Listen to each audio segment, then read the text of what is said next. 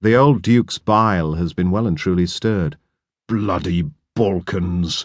We need to stay well clear of all that. The world is in bloody chaos. That little bastard Welshman, Lloyd George, has put up super tax to 1 4 shillings in the pound. The man's a damned communist. Everyone's on strike. Even the buggers who make cricket balls walked out the other day. Bloody nerve. Some communist union will be at the back of that.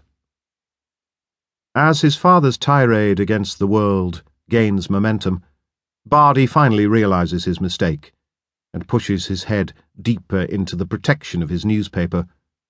Fortunately, just as the old man launches into the vexing question of the Irish and their appalling demands for independence, Bardi's 2 brothers arrive. "Morning, father."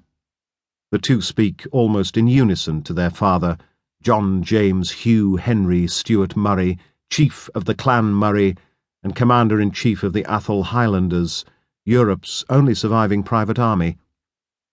As he does every morning, he inspects the attire of his 2 sons for its propriety and scrutinizes their shoes for the obligatory lustrous shine.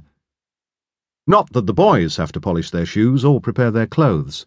That is all done for them by the valets belonging to Blair Atholl's regiment of servants. Why the hell are you 2 always bloody late? "We're not, father. You and Bardi are early." The Duke glances at the clock. It is 2 minutes to 7.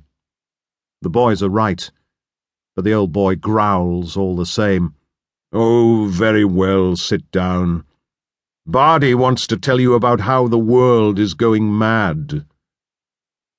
Perhaps wisely, Bardi chooses not to reveal any more news, and, with Blair Atholl's exemplary staff hovering around them, the 4 men consume their more than ample breakfasts.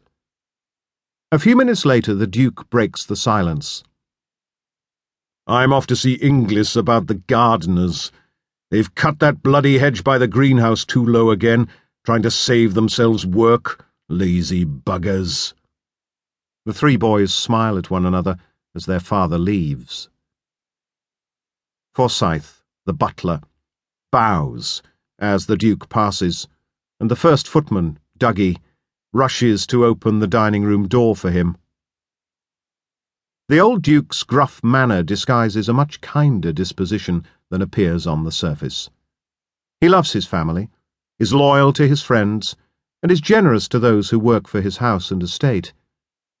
Even so, his views about the health of the nation and the affairs of the world are somewhat blunt, and his solutions to the ills he perceives in both are rather draconian, even by the highly conservative standards of the day. As they are required to by their father, every morning without exception, the 3 Stewart Murray boys look immaculate in their Prince Charlie jackets and ties and the blue and green tartan kilts of the Murray clan. Each learned Gaelic before English. They went to Eton in turn and then followed one another into the army. They are all decorated soldiers and veterans of the Boer War. Bardi, the tallest and fairest of the 3, is 43 years old and Member of Parliament for West Perthshire. He served in the Royal Horse Guards and commands the Scottish Horse, which General Kitchener asked him to raise for the Boer War. Lord George, known as Geordie, is shorter, darker and more solid than Bardi, and his younger brother by 2 years. He is in the Black Watch, was a defender at Ladysmith, and served in India as aide-de-camp to its Viceroy, Lord Elgin.